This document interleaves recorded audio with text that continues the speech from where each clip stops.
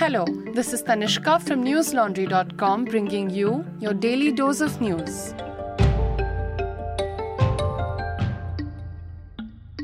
Today is Tuesday, the 12th of September. The Enforcement Directorate began several simultaneous investigations in Tamil Nadu today over allegations of alleged sand mining scams in the state, The Hindu reported. Multiple teams of the ED launched investigations at 25 locations across the state, including districts of Vellore, Tiruchi, Karur, and Pudukkottai. In Tamil Nadu, the Tea and Water Resources Department sells sand online and through sand depots across the state. The allegation is that in addition to the legal trade, large quantities of sand are being sold illegally as well. Key locations where the ED is conducting investigations include sand mining sites and sales depots, in addition to the offices and residence of sand mining contractor S. Ramachandran. According to the report, the Tamil Nadu police did not receive a formal intimation of the ED searches, which were conducted by the agency with the support of the Central Armed Police Force. Fresh violence in strife-torn Manipur has left 3 more people dead.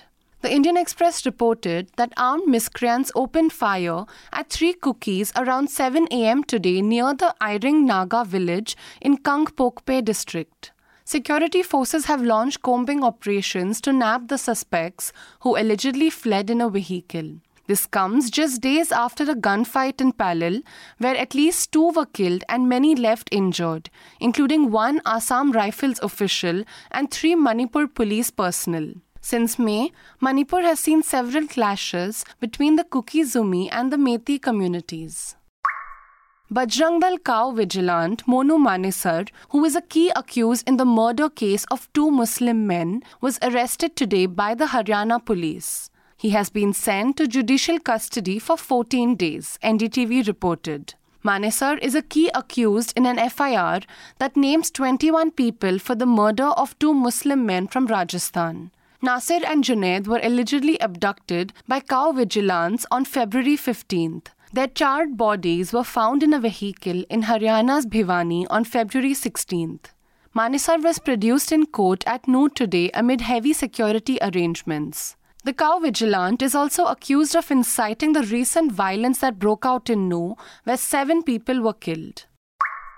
Listeners, an NL Sena film made by independent filmmakers has shed spotlight on the inside world of Manesar, a nexus of collaborators and informers equipped with spiked bars, modified SUVs, GPS trackers, and the patronage of the police.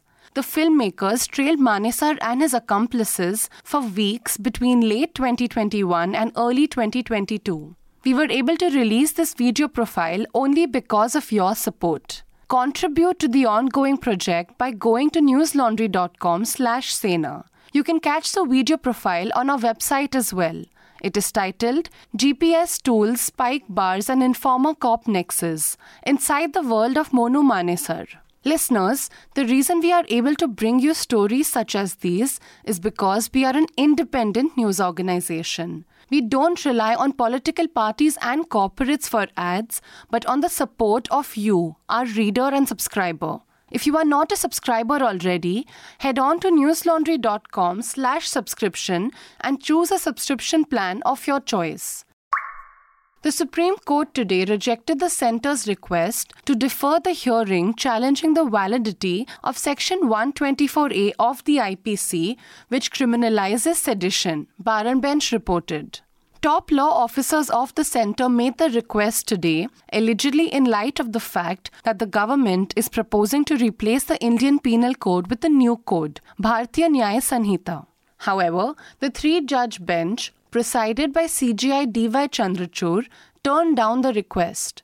The CJI said that even if a new law comes in, it would have an effect only on future cases. So the question of Section 124A being valid would still have to be decided, he said, as it would affect the pending cases. The court further said that the petitions would need to be heard by a constitution bench of at least 5 judges.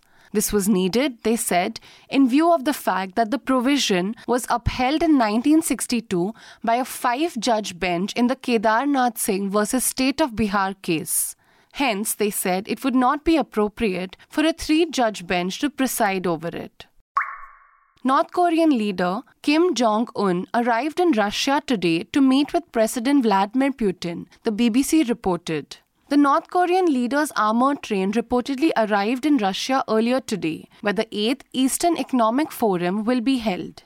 The two leaders are also expected to hold a meeting at Russia's first civilian site for rocket launches at the Vostokhan Space Center. The meeting is reportedly about an arms deal, likely for replenishing Russia's weapons for the Russia-Ukraine war.